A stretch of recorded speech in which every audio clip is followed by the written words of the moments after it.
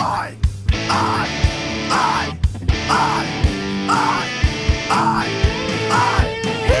fired from Kane, now we ain't got no shame. So we started a pod, Chuck Yates needs a job.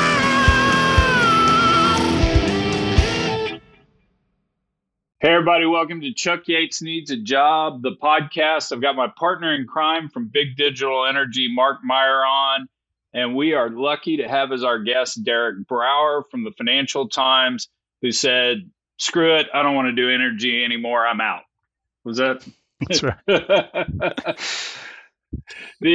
So Derek, we appreciate you coming on. You reached out when we talked about the final article you wrote for the Financial Times on energy, and tell us a little bit about what you're going to do, and then talk to us about that article. Maybe we'll start there. Sure. Thanks for having me on. It's nice to talk about energy again. I've just started a new job as the US political news editor, which, I kind of thought that I was stuck in the culture war when I was covering energy, but hadn't seen anything yet. So I'm now, I've gone from the furnace into the fire, really. No, I'm kind of consumed every day now with what Donald Trump is about to say or not say, or what the courts are going to say about him, or what Joe Biden is going to do. So I'm in charge of all of the Financial Times political coverage in the US now. So we're very focused on the election. Let me cut you off just real quick. So for a little over a year, as I like to say, I've been dating my girlfriend for 14 months. She's been dating me for 13 months. And she's British, and she would be very mad at me if I didn't ask, where are you from? And she's going to be really mad that I can't tell the accent. So I was born in Manchester in the north of England. I'm a true northerner. But my parents were actually Canadians who emigrated from Canada to the UK from a dairy farm up in Alberta. So I'm genuinely, and I moved back and forth across the Atlantic a few times. And my mother lived when she was a kid in New Jersey. So I'm genuinely one of these transatlantic beasts. So I feel at home in New Jersey, at home in Alberta, among the oil rigs and dairy farms in central Alberta, and at home in Manchester in the rain as well. Well, I would figure if you grew up in England, you would just be mortified by the state of our politics. But well, British politics isn't too great either. I'll say that. Tell us about the article you wrote, kind of saying goodbye to energy, because Mark and I both enjoyed the article and would love to chat about it. Yeah, I mean, I had a really interesting response to this piece. It was my last article. It actually wasn't. There were a few articles that came out afterwards, but it was my last newsletter. We have the Energy Source newsletter at the Financial Times as well, and I was the editor of that, as well as in charge of the energy coverage at the FT. And the newsletter is nice because it has a bit more of a connection with the readers and a bit more back and forth. And I just let it all out. I said some stuff that, I thought I'd been thinking about for quite a while. And the main themes that I thought I was picking out, and it's funny because people on both sides of the divide on climate and energy transition have reacted to it in different ways. And I'm glad about, because it feels like I went down the middle somehow. But the things that I picked out were, one, that the world really isn't transitioning as quickly as the optimists think.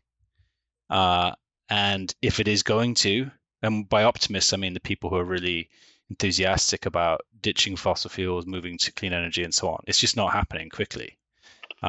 People like to think it is. There was a huge New York Times piece over the weekend that was full of kind of techno optimism, clean tech optimism, and captured some of that. But my view is that actually fossil fuels remain extremely dominant, and that's not changing quickly. And if you believe that that needs to change, that should be alarming to those people. That was one thing I wanted to say. The other thing I took aim at was the idea that it's all ExxonMobil's fault, essentially. If you can't complain about ExxonMobil producing all this stuff if you are happy traveling around Europe by plane to go skiing or attend your your business conferences and so on, and fly back and forth across the Atlantic. That's kind of a cognitive dissonance that I think is all too rich in the world. And I said a bunch of other stuff. One of the things was that I loved covering energy because the people in energy I found really interesting, and I had an opportunity to travel across the world into different war zones, speak to all range of people, which is an opportunity that journalists covering hedge funds don't get. They get to go to Midtown in New York, and that's about it. I got to spend time on the front lines of the civil war in Libya. So there was a lot of stuff that I wanted to say in there, and it had a pretty interesting response because people on, somebody sent me I'm not on Instagram myself, somebody sent me a climate influencer who'd loved it. There were other people I had come at me saying, from the opposite end of the kind of political energy spectrum, saying that I shouldn't have said that it's our personal responsibility to cut back on energy if we think that energy is, consuming fossil fuels is needs to be curtailed or anything. There was lots of different response to it. You guys had your own response to it, I think, because I listened to the podcast afterwards.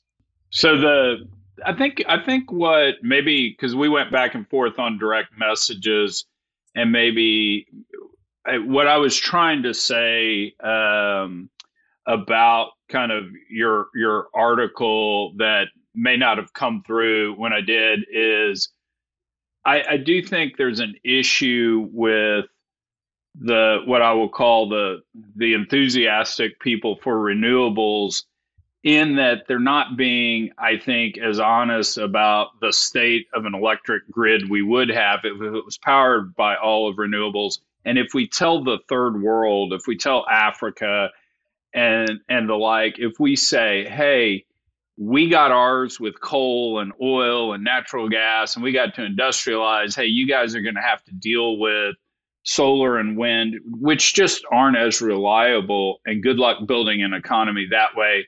I kind of called it the let them eat cake. If we say that, it's going to be bad for world politics if we do that. And I didn't mean to imply that you were saying that, but I think that's maybe a little bit of the disconnect we had on the podcast. I took it exactly as you laid it out, Derek, which is writing, okay, if we're going to do this, and I think in the title or the headline, it was the volatility around all the factors impacting upon transition means that it's not going to get done on the timeline if you subscribe to net zero by 2050, for example. That was making that point and not essentially taking a position. But I think there's some fairly thought-provoking and sometimes emotion-evoking type of points of view. For example, in response to Chuck's "Let Them Eat Cake," you point out that if this is going to happen, it can't be by the private sector. It has to be public sector and government and politically led. And, that I think raises a whole other set of both practical and political issues, not the least of which is, we see a lot of NGO leadership around the world, namely the UN and the IEA, basically demanding that we do these things. At least that's the way I take some of the more extreme hyperbole, right, such as global boiling, for example. And so we are talking about trillions of dollars, and you were making the point that there's no chance that the developing world is going to be able to finance that or fund it. That falls on really the shoulders and the responsibility of the perpetrators, so to speak, right? And so we actually had we were just talking about it before you came on. We had kind of an athletic or pro sports styled energy draft about a year and a half ago. And if you were energy czar of the world, what would you choose as your first draft pick? And so that, I think in my own case, I think natural gas is way more than a bridge. I think it's proven to be an effective emission substitution in the U.S. on a very practical and cost-effective basis over time. But my point ending how do you actually do this was exactly those terms. It has to be kind of a Marshall Plan. It has to be public sector led, because we're talking about scale of decision making and financing that is beyond a very fragmented public sector base in terms of getting it all unified and moving in the same direction to get us to whatever that goal is in 2050. I agree. One of the things I said that stuff, and actually the reaction from a lot of people was, "Well, listen, somebody at the Financial Times is a communist and saying that this is all going to have to be done by states."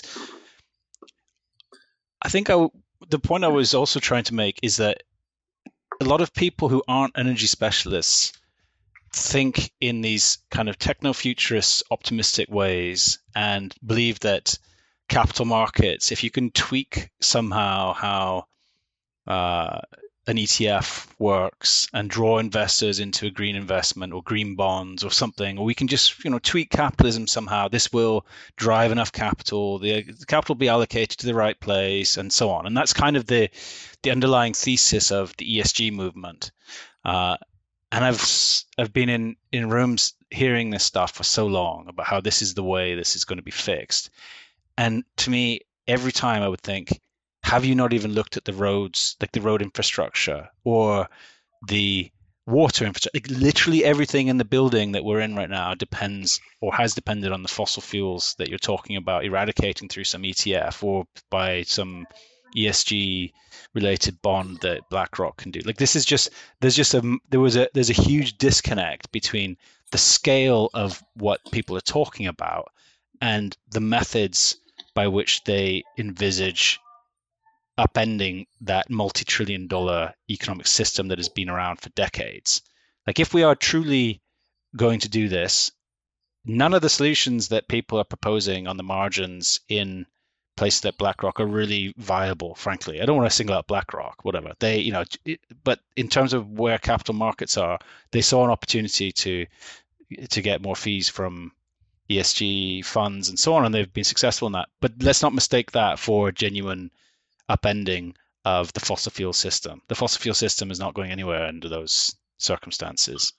So that's one of the things I was trying to say. If we really want to do this, if you really believe that to save the world and to prevent catastrophic climate change, etc., we need to eradicate fossil fuels and replace them with this, then let's start by understanding just what we are talking about, which is the biggest, most significant infrastructure project that we have ever conceived, off the charts of anything we've really conceived. Let me throw one thing at you. I'll say this as a statement, but it's really a question to you, Derek. The worry I have is we're going to go spend all these trillions, and I think you've laid it out very well, the biggest infrastructure project ever. And we're going to do that in Europe. We're going to do that in the United States. We might have some influence to get it done in Africa. I don't think China and India are going to listen to us on that. And I jokingly say this on the podcast all the time, and pardon my French, but there's not a peeing and a non-peeing section of the pool. If China and India continue on their existing trajectory, would that trillions have been better spent maybe trying to develop next generation technologies? What do you think about that? If China and India don't come along, then it's futile. It's scratching the surface. I agree with that. I do think that there's a possibility that in a clean energy arms race, China does come along, and China is also outspending the rest of the developed world consistently on clean energy, as well as building a lot of fossil fuel burning power stations and so on as well. But I do agree. Like the general principle is this: we all have to do it, or there's no point any of us spending all this money. I think that there is a kind of a middle ground where there is a virtuous new economy that's created, whether you agree with the heavy subsidies in the IRA or not, from a political political philosophy point of view, whether you believe that subsidies do that or whatever. Leaving that aside for a sec, that is happening, and there is this potentially this new economy that's created, and that happens kind of independently. And we do create all this clean energy, and it does, it is additive to a certain extent in how much energy we supply, and it's clean and so on. It's just that in itself isn't going to deal with the fundamental problem of the world warming unless we deal with the scale problem. The scale problem is, first of all, domestic one, or first of all, a Chinese and Indian one, but also a infrastructure one in economies like Europe and the US. So I guess what I'm saying is, yes, China and India have to come along, and the developing world, East Asia has to come along. But even if they did, there's still this huge underlying infrastructure problem we have in the developed world. Like, both things have to happen. Both things have to happen. And at the moment they aren't happening, and they aren't going to happen unless the rich world agrees that they need to pay for it either. That's the other thing. Because, as you said, the people in poor countries can't afford it. And also they have, we had an energy crisis in Europe. My parents' bill went up, but my parents can still afford that, thankfully, barely. They're not wealthy people, but their energy bill quadrupling because of the shortage of natural gas in Europe was a serious thing for them. But that's even more serious. Like, the developing world faces an energy crisis continually. In parts of the poor world, that is what their life is. It's trying to find more energy to keep the lights on and be able to afford it always. So there is a constant energy crisis somewhere in the world. And until those energy crises are dealt with, those countries aren't going to be along for this ride either. Now, they're not big contributors to climate change, I grant, but they may be in future. And at the moment, what they need is just electricity. And if their need for electricity means that they need coal-fired power stations, they're going to put coal-fired power stations in because they want that electricity, just as Germany did when the lights started to go off after Russia cut its gas supply. I'll pick that up, Derek. You bring up Germany. We've talked more recently about another case where you can call it kind of de facto acceleration of the transition in these microcosms defined as Germany, but one here closer to home in Rhode Island, where Next Revolution, which was the second phase of offshore Rhode Island energy, was rejected by Rhode Island Energy because of, and we haven't seen the full Public Utilities Commission filing, rising costs, and also, which puzzled me, higher level of uncertainty around things like federal tax subsidies. And my reaction to that is, how do you have higher levels of uncertainty when you have all this clarity around qualification under the Inflation Reduction Act? And I kind of pointed to that, and I don't mean it in any kind of malicious way, but it's a bit of a cop-out, because really the issue is going to the Public Utilities Commission and saying we need to increase the rate base to the ratepayers in Rhode Island, and you've kind of reached the ceiling of inflation tolerance. Enough is enough. And I was recently in Germany, in Holland, and France and the UK, and I took the liberty of talking to people on the street, the rank and file, and there's a clear difference between, or a disconnect between where these acceleration programs are pointed and what the patience and level of tolerance, and all of that's anecdotal, for absorbing more and more inflation, particularly in the energy and power basket. So I think we're seeing rising headwinds and pushback at, I think, for the point in time that you're talking about, the need for acceleration if we're going to get on the trajectory or back on the trajectory to meet net zero 2050. It's just I agree. The friction in the intersection is really growing. Politics are very difficult now, not just here, everywhere. And the Russia, the invasion is partly responsible for that, or it has shed light again on how difficult this transition is going to be. I mean, we lost 2% of global natural gas supply, and Western economies basically decided that they could suspend their net zero commitments because of that. I mean, One other, a bit of a natural gas fanboy, I guess, and part of that chain reaction of Europe scrambling and bidding up available LNG, given that shortage on the margin, is countries like Pakistan could not secure even a single cargo. In immediate aftermath of that, they've said, we're going to quadruple our coal-fired generation capacity in the near future. So there are a lot of things that I think that have happened since the invasion. The invasion has kind of opened up this Pandora's box of things that we all can talk about openly now, and one of them is that the energy transition is going to be a lot harder because it's not going to happen cheaply. And we have just shown that in Western rich countries, we don't really have a tolerance level. I mean, as soon as gas prices got above $4 here, the US drained its strategic petroleum reserve. I mean, we're off the charts now in terms of how politicians are willing to react to energy price inflation. And yet we're expecting this colossal transition to happen in the space of a couple of decades while carrying public approval along with the political desire to do it. So it just doesn't seem feasible to me. If we've shown the lesson, I think, of Germany's reaction, of the UK's reaction, of Spain's reaction, of the fossil fuel subsidies that were put in place after the invasion, is that these politicians do not have an appetite to tell people how expensive it'll be to eradicate fossil fuels from their systems for now. So what we'll do here, because we got about 5 minutes left, I'm going to ask you a two-part question. Mark alluded to the policy draft we did about a year and a half ago. I'm going to make you energy czar of the world. I'm going to let you kind of choose your policy that comes out, and then I want you to look into your crystal ball and say, how does this actually play out over the next couple of decades? And what I've learned in podcasting, no one remembers when you're wrong. They only remember when you're right. So feel free to swing away at it. Well, if I had I'm allowed to pick whatever energy form or system I want, or yeah, you're the man. Is that the rule? You are the Okay. energy czar of planet Earth. Well, there's a lot of nuclear in there. It's nuclear everywhere. It's nuclear. It's electrification. It's new grids.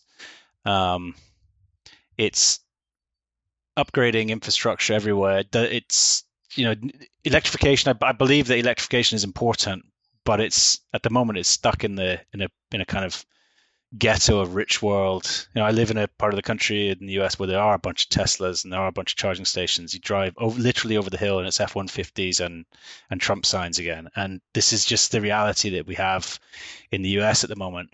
So I do believe in electrification, but it needs baseload power generation that people can rely on. It needs grids that people can rely on that aren't like strung through trees that are going to burn down in wildfires and cause devastation in places. It needs a full upgrade of the electrical grid and a baseload power generation that comes from something like nuclear power generation. Natural gas in the short term would be necessary, but nuclear should be the answer. It's absolutely insane that somehow the world has turned away from nuclear in the way it has.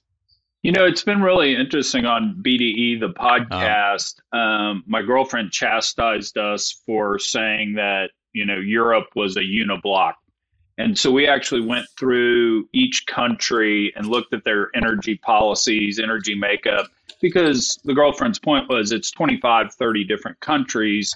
And one of the things that came out of there that I didn't appreciate is the nuclear capability in France really has served as a battery for Europe, and it has allowed Germany to do as much in the way of renewables as they have, England to do as much in the way, because they're exporting baseload power to both of those countries. So it's interesting you bring it up. So how does this play out over the next couple of decades? Sorry, Mark, cut you off.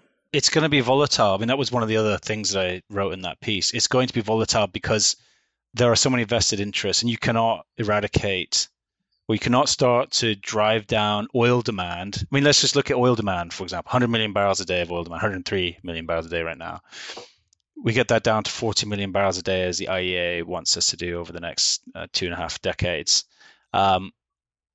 Saudi Arabia is not going to sit idly by and let this happen. Countries like Iraq are not going to survive if this happens. Countries in some of the most volatile regions of the world are going to be deprived of their main source of income. Companies are not going to, like ExxonMobil, are not going to, their fiduciary duty will be not to allow this to happen. So this is the idea that this can happen seamlessly, especially without hefty carbon taxes and so on, that brings consumers along and incentivizes a different direction of consumption. this is going to be super, super volatile. And I've lived in and reported from some of these countries where the only thing going for them in their economy is really their oil exports. And I've been there while they're at war, and sadly I think the vulnerabilities of these countries are going to be exposed again if we go down that direction. So we have to be prepared for that. That doesn't mean we shouldn't do it. It just means that we have to accept that is one of the costs of this transition if it's going to happen. So political volatility. I also think if we want this to happen, we have to be prepared for much higher energy costs. And that is something that no politician right now, I mean, Europeans have got higher energy costs than Americans, but even so, they panicked when the costs went up even further. And nobody in American politics is willing to talk about that, really. Biden isn't willing to talk about it. He's named the Inflation Reduction Act under this pretense that this is somehow a macroeconomic strategy to drive down prices instead of something that is, trying to expand the supply side without the demand side management. Right. Yeah, it does. Right. And politicians do not want to talk about demand side management at all. Right. Well, on your nuclear heavy future, I think we're seeing some green shoots, particularly in Europe, where Finland, for example, literally on the heels of the Germans shutting down their last 3 nuclear facilities, started the largest nuclear power generating facility in Europe. And it now supplies, I think, 14% of Finland's power. And so you saw the French reverse course. The Japanese have reversed course even, barely a decade after Fukushima. So I do think there is a pragmatic or physics-based equilibrium where you get baseload that's reliable. You have tried and true technology. It's gotten a lot better. The question is the kind of political inertia that stands in the way of a nuclear build out. And I wanted to say at the outset, you really didn't get away from energy covering politics. You make a Venn diagram of energy and politics. That area in the middle is almost a perfect overlap. So those are really the encouraging things. And I think we've got to, from a naive point of view, we've got to depoliticize as much as possible this conversation. And we've talked about it with respect to the grid, for example. We'd like to have more scientific experts and technology and engineering experts at the table, and fewer politicians. Yeah, unfortunately. Right, so, unfortunately, I don't think that's it doesn't seem likely to happen. I think the other thing I guess I would say is, until we start to see politicians willing to take on the question of demand, and until I see evidence, frankly, that global oil demand even is coming down. Global coal demand isn't even coming down. I mean, for crying out loud, we've been talking about climate for however long. There's so many climate agreements, and yet the world is still consuming more coal. This is in itself is an absolute kind of condemnation of the top-down way that the global governments around the world have been trying to deal with this problem. I think we haven't. Clearly, it's not working if we're still consuming more and more coal. But there's no evidence yet that oil demand is going to start coming down in the way that it has to if fossil fuels are going to, if the use of fossil fuels is going to be curtailed in the way that the IEA and others say needs to happen, or the IPCC says. And by the way, I say this as somebody who totally accepts the climate side of it. I'm pessimistic that the world is doing anything like what it needs to do to meet this problem.